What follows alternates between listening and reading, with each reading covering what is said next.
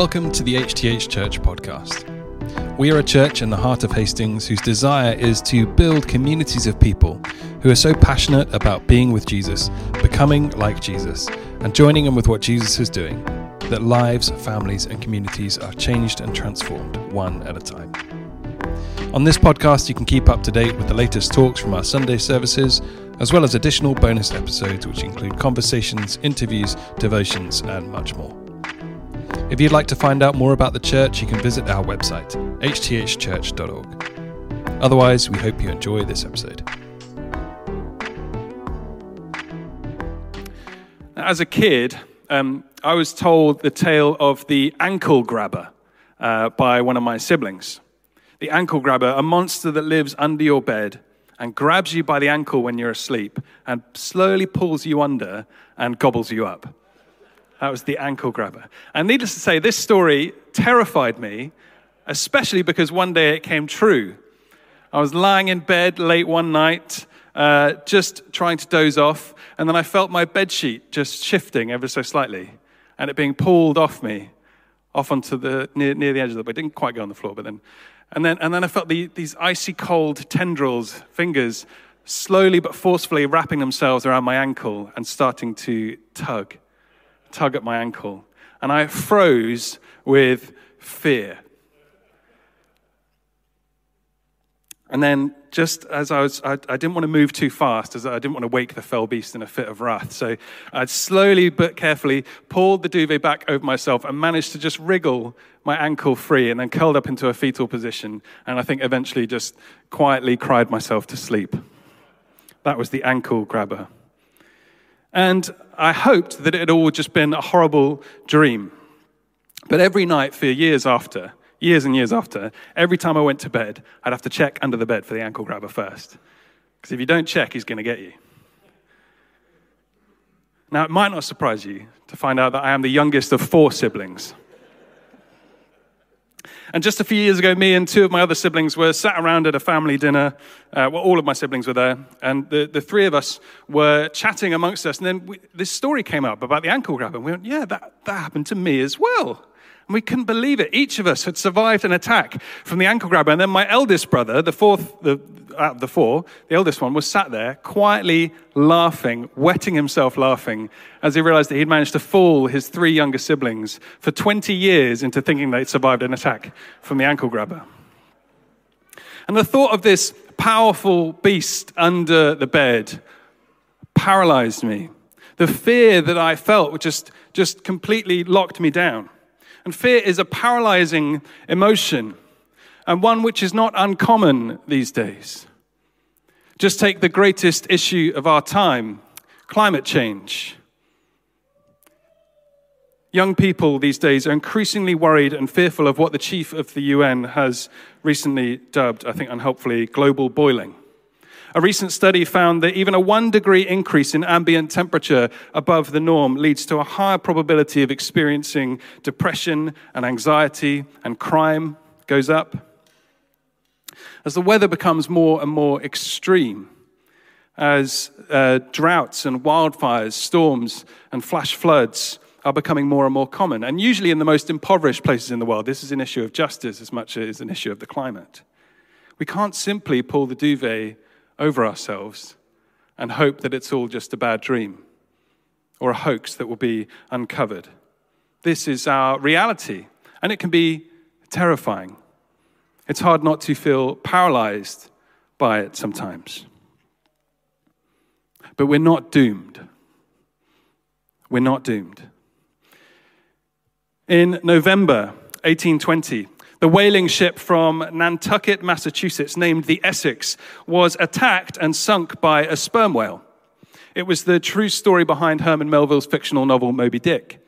In his book, In the Heart of the Sea, about the demise of the Essex, the author Nathaniel Philbrick describes the deeply religious whaling merchants of Nantucket as being surely convinced that they had been called by God to maintain a peaceful life on land while raising bloody havoc on the sea. And when the fire of 1846, just a couple of decades later, destroyed much of the town, the worst affected area was on the waterfront, where the sperm whale oil that had been boiled down from the whale blubber was stored. The blaze burnt so hot, it was beyond the capacity of the local firefighters to extinguish it. It was said in the town, writes Philbrick, that the Leviathan had finally achieved his revenge.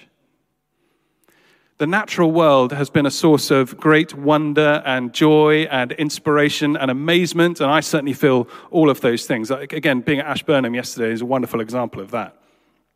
And it's inspired human beings from the beginning of time. But it is now just as much a source of anxiety and fear about what the future holds. It can feel as though climate change is simply nature taking its revenge for our exploitation and abuse of its riches. It's difficult to know what to do in such circumstances. And it's difficult to know what to say. What words can we put to this? These kind of feelings of fear. There might be other things in your life that cause you to fear. And this is where the Psalms, Jesus' own hymn book, are profoundly helpful for articulating fear. One of my favorites is Psalm 88, where the psalmist says, "I am overwhelmed with troubles. Even these deep guttural feelings can be brought before God in worship and in prayer." Last week, Prinithi talked us through Psalm 27, where David was experiencing something like terror at the hands of his enemies. And yet he was able to say to himself, "The Lord is my light and my salvation. Whom shall I fear? The Lord is the stronghold of my life. Of whom shall I be afraid?" Whom shall I fear? The Psalms often trade in this language around fear. About a third of the Psalms directly reference it, but the majority of those Psalms don't talk about fearing one's enemies or fearing one's circumstances or fearing trial and tribulation or fearing evil. They talk about fearing God. Being afraid of Yahweh, the God of Israel, is a prevalent theme throughout the Old Testament. So what is meant by the fear of the Lord? This repeated refrain, it's not in Psalm 29, but it's in many of the Psalms. The fear of the Lord. It's in Proverbs as well. It's in lots of places.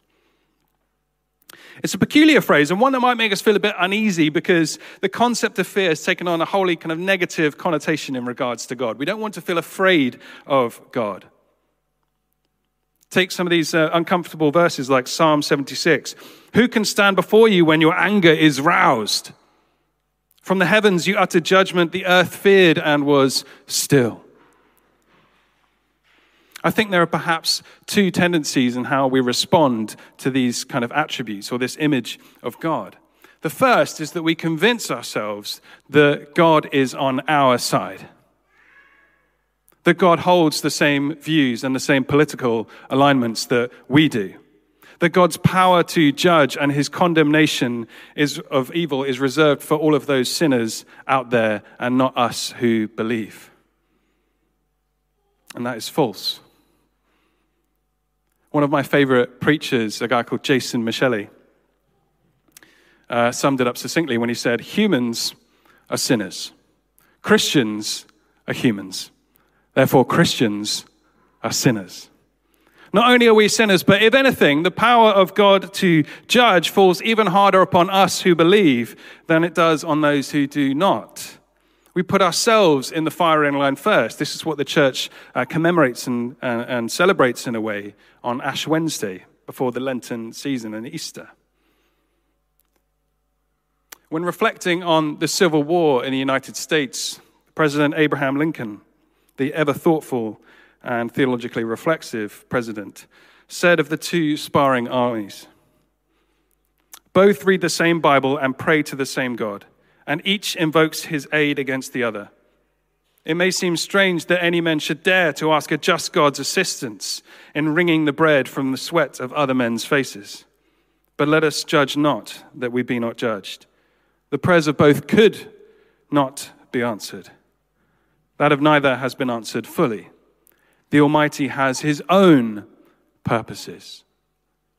His own purposes.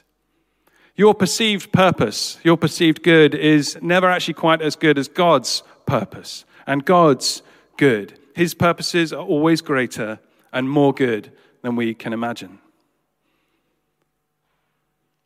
The second tendency in dealing with these difficult bits is to want to domesticate God. We just don't dwell in those difficult passages. We ignore them. The ones which talk of God's wrath and his power and his might and his dominion and his judgment. We skip over these attributes of God. We combat this idea of being afraid of God by saying, well, when we say the fear of the Lord, what we're really just talking about is reverence. Reverencing God. And that's true. We absolutely should reverence God, the creator of the universe, who created all of these wonderful, amazing things, who sustains you and I with our existence. We should revere God. But if we make out that fear is only about reverence, we're missing out on an integral aspect of God's character. Both of these tendencies are forms of idolatry.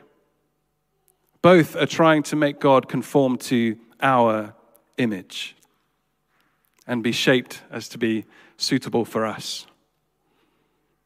But we should fear God, and we should want God to be wrathful and angry and judgmental and condemn evil and injustice, condemn wickedness. We should want God to be like that. But I think this psalm and many other places in Scripture show us that we do have legitimate reason to be afraid of God. Perhaps passages like Psalm 29, they don't allow us to over-sentimentalize or domesticate God. We often major in all the nice attributes of God that we find in the Bible, that God is loving and kind and compassionate and patient and merciful and graceful, and all of this is true and wonderful and good, and we celebrate it. But we need to temper those attributes of God as well with the kind that we find often depicted and described throughout the Old Testament. God is both a God of love and the God of the hurricane. God is both a God of compassion and a God whose glory thunders. God is a God of mercy and one whose voice flashes forth flames of fire. God is a God of patience and a God who shakes the wilderness. God is a God of grace and a God who causes the oaks to whirl, who strips the forest bare. You very rarely see that kind of devastation in a stained glass window. The image of God in this and other Psalms and portions of the Hebrew Bible, the Old Testament, is a pretty terrifying one. But they're there not to foster in us a kind of insidious fear like the ankle grabber or like many people crave from horror movies. It's a fear of the sheer power of God. We should be afraid of God because he's powerful. It's a fear of our inability to get a handle on God. It's a fear of our inability to make God conform to the image that we would prefer.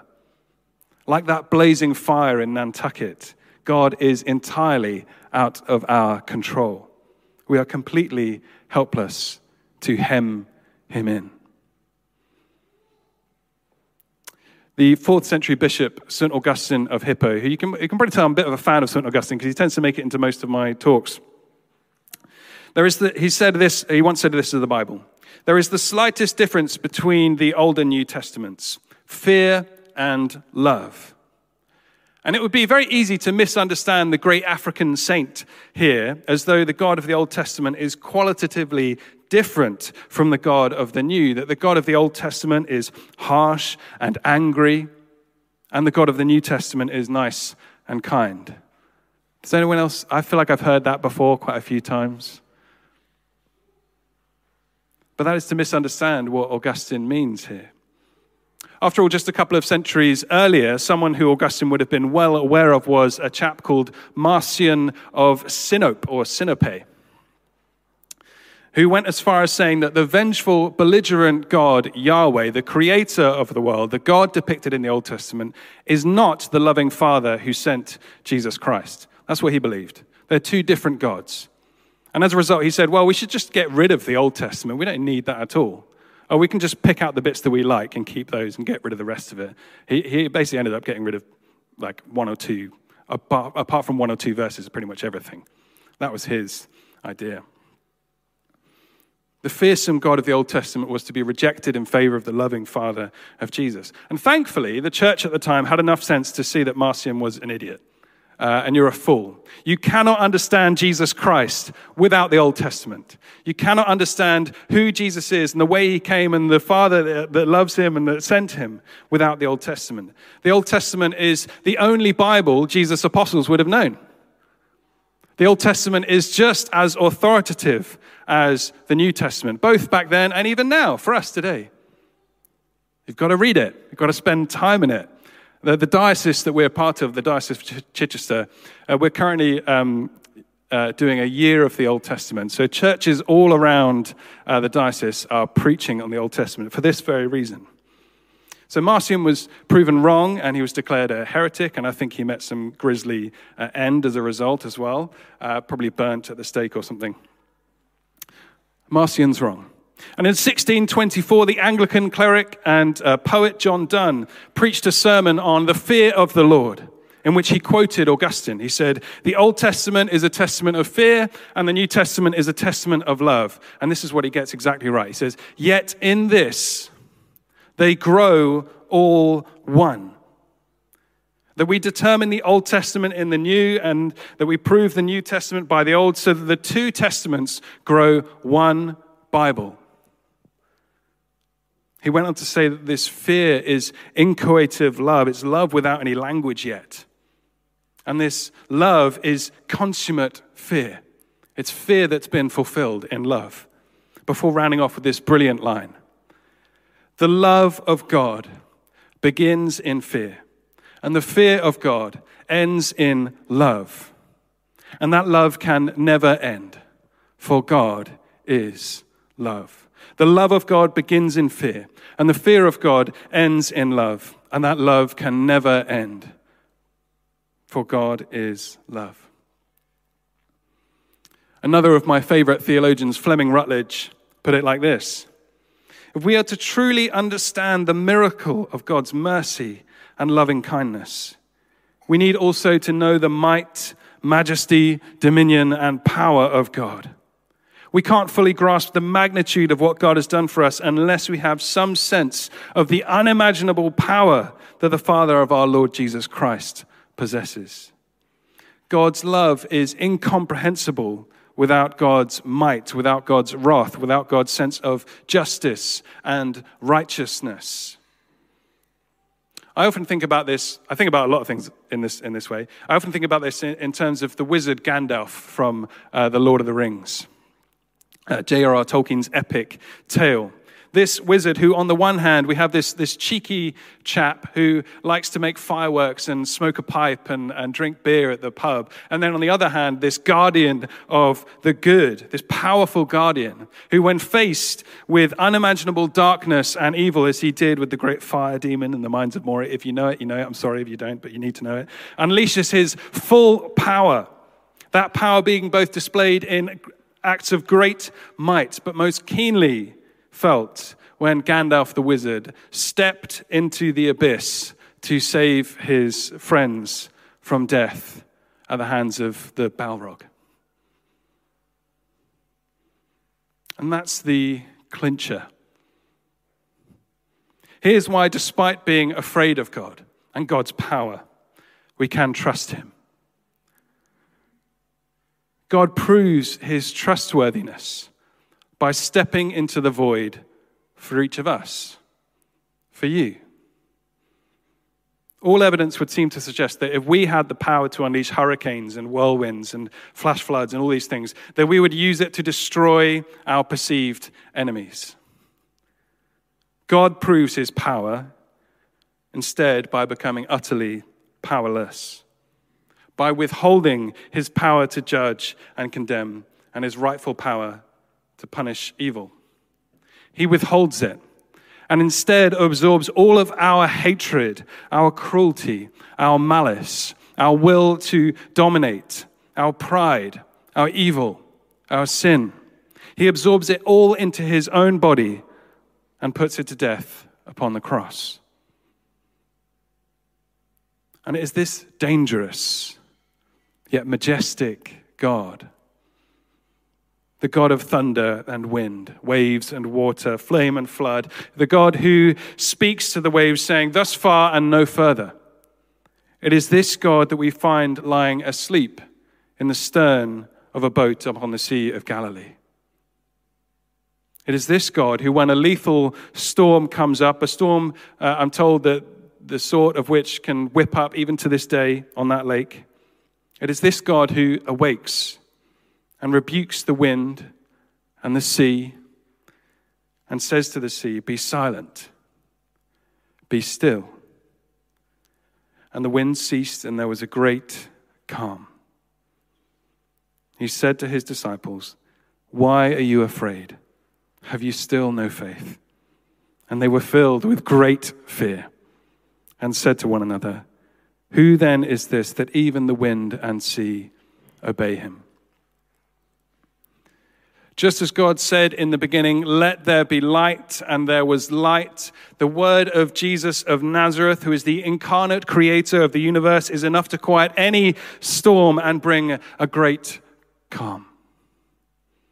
This is the God that invites us into conversation with him. He invites us to speak up. He wants to hear us. We are invited into the conversation of Father, Son, and Spirit. The Son of God is the one who prays for us and us with him. The Spirit of the God is the one who dwells within us, who guides, comforts, and transforms us into the people we cannot imagine ourselves to be. The Almighty Father is the one who, as Martin Luther King Jr. put it, bends the arc of history towards justice. This three-person God, this all-powerful, mighty God is working all things together for your good. There are many things in this world that we can be afraid of. But as John Donne also said, he that fears God fears nothing else. They that fear God, that's all of you, have no need to fear anything else. This is why I think the psalmist quips that the fear of the Lord is the beginning of wisdom. They that fear God fear nothing else.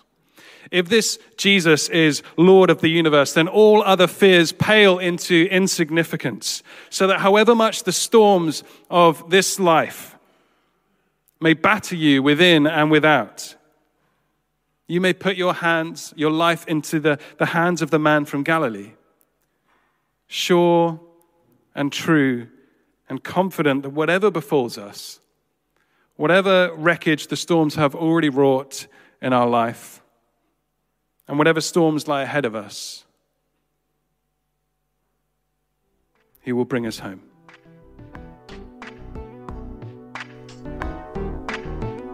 Thanks for tuning in to the HTH Church podcast. If you enjoyed this episode, why not share it with someone you think would appreciate it? And be sure to subscribe to our channel to get notified when new episodes are published. Thanks again for listening, and we hope you have a great day.